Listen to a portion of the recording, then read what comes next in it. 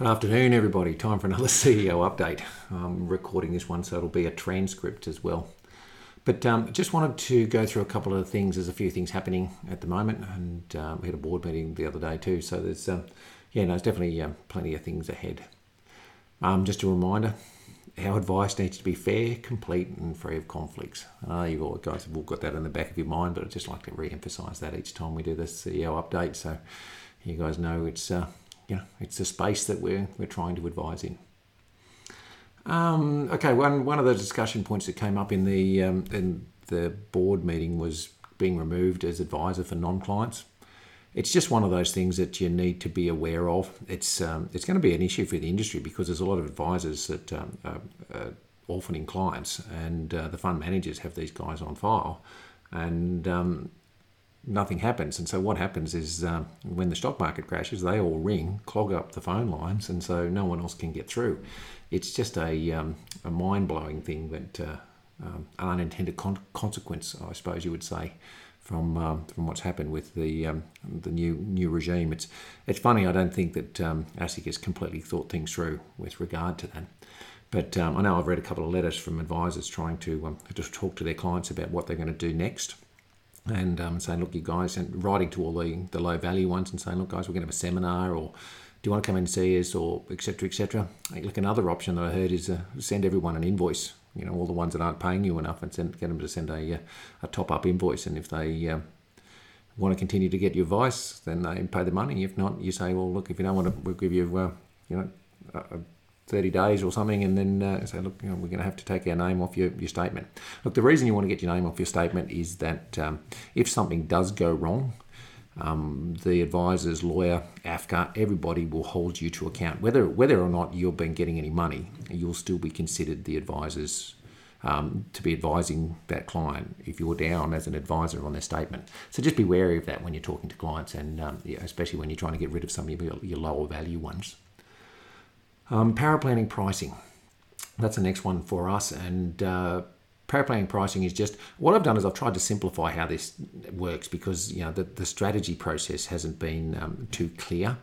Now obviously Charles charges it slightly different. He charges $250, $350 and $450, and we just pass that money on to you guys. So whatever he charges us, we just pass on.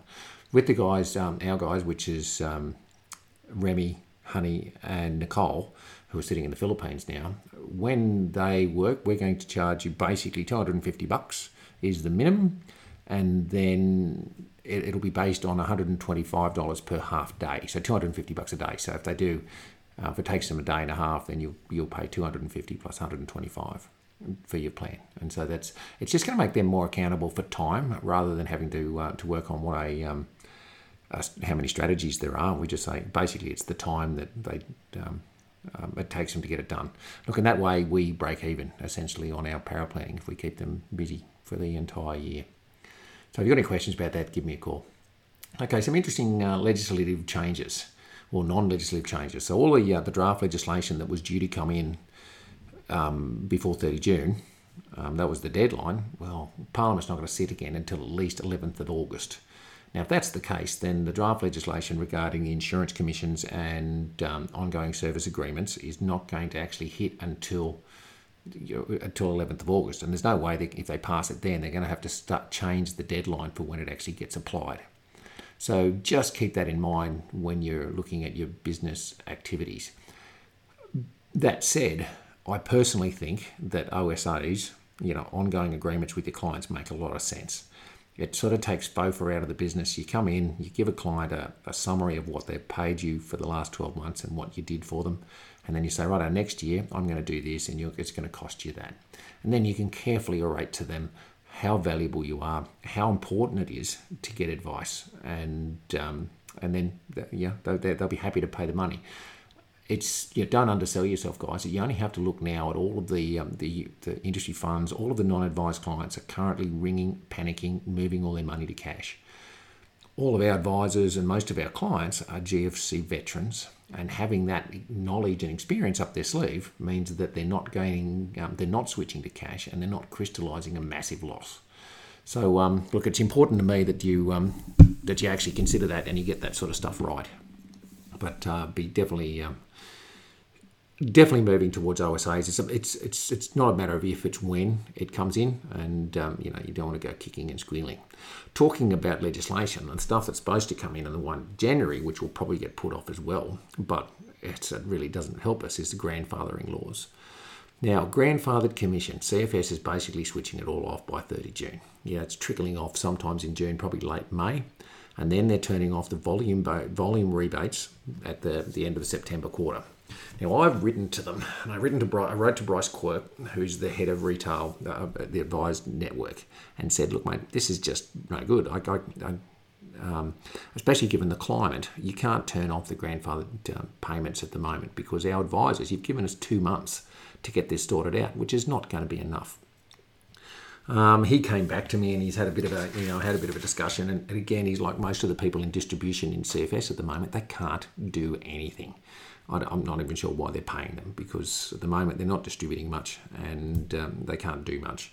But anyway, look, basically he said that the regulator asked them to pass on to stop the grandfathered commissions early, and that's why they're doing it. I asked them why they went first, and they said, look, he's not in position to comment on anybody else, and basically didn't really help me too much there. They said they are helping us a little bit with volume bonus by holding on to the end of September, albeit I reckon that helping us would be holding on until the last date, which is the 31st of December, with grandfather payments as well as volume bonus rebates. And yeah, he said, yeah, look, this is the position that we've taken. And he did seem to sympathetic when I said, look, can you take this on to the people who are dealing with the regulator and talk to them about getting some sort of relief, especially for the fact that clients are not going, clients are going to be dumped and they're going to have no advice. And especially in this tumultuous times, clients currently need advisors, as I've specified before. But secondly, they can, it allows you guys a little bit more time to get things done. And especially, again, given the fact that most of this legislation is going to be delayed because it hasn't been passed through Parliament, then there may be, and ASIC has taken their foot off the accelerator with regard to that. Noting that they've also taken their people out of the big institutions. So it's interesting times from an ASIC perspective in there. But anyway, the only other thing I asked him about was the sale, and he said, look, basically all the mergers, everything else is off the table, and they're definitely looking and they're in discussions with people about a sale, and that'll be whether it's a part sale or a full sale. They're definitely in discussions about a sale. And I tried to squeeze a little bit more out of him, but I couldn't get much. But anyway, so we're sort of trying to represent you in that space and put some pressure on the CFS to be a little bit smarter in the way that they invoke this grandfathering commission ban. Next thing I want to mention is MyGov. Right, heaps of your clients are going to be entitled to money through the MyGov program. So get them on there. So get out there, get a podcast out, get something out to tell them, log on to MyGov and look at the potential, of getting a little bit of the money. We might as well get that for our clients rather than it going to the all the unemployed who are lining up. And let's keep our clients aware and get them onto that stuff. Next thing is CFS again. So at the moment, as you would all be aware, and you probably have even got this anyway, but First CFS is just being flooded. They cannot handle it. And so they can't even handle, so you can't actually ring the customer line and get put through to First Tech because they're so busy. So what they've done is they've said, right, we're going to give you the First Tech direct number. So that's 1-800-702-281. 1-800-702-281. That's direct to First Tech. So if you need to go directly to them to get get a hand, give them a bell. Obviously, BT, Praemium, NetWealth, Hub all have a technical team as well. So if things get tight, you can definitely talk to them. Next thing was BT. BT have just rang and sent us an email just talking about a webinar. They've got an ethics webinar that they can put on in April, May for us. It's worth 1.5 CBD points, and it's just basically, something they've put on before and it went down pretty well, and they're happy to do that just for our advisors. So it's just a matter of letting me know or Noemi know, and she'll tee up Tonya to get that sorted. There's also Praemium's hosting a webinar on client care on the 16th of April. Now, all these fundies are putting on webinars and things. I spoke to Praemium yesterday about it, and I said, look, webinars, yeah, they're good, but, the take-up is, when you're working at home, probably a little bit more, but most of our guys are far too busy for that. I reckon that, and I said, look, if you want to get the best thing, do a Zoom hookup with our advisors and show them exactly how your product works. Show them how the interface works, and actually do your work rather than sort of sitting back on your hands and just trying to sell market to many rather than one-to-one. And now's the time where we need to make our BDMs actually earn their money. It's funny, they might almost have quotas for how many people they've got to call, because I keep getting a call or two every week from these people that never ever call me normally, and I'm going, great, thanks. And most of the distribution teams got nothing they can do, and they're just wasting our time. But anyway, that's enough of me bitching. Look, the best thing is, guys, keep your social distancing, stay home when you need to stay home, still be safe. Look, this virus thing is, it's a learning experience. And as Rudy Christiani told me today, he said, we're just going to handle it day by day. Fortunately, the market was up a little bit today and yesterday. The Dow had a howler, so who knows what's going on there. It's great to see.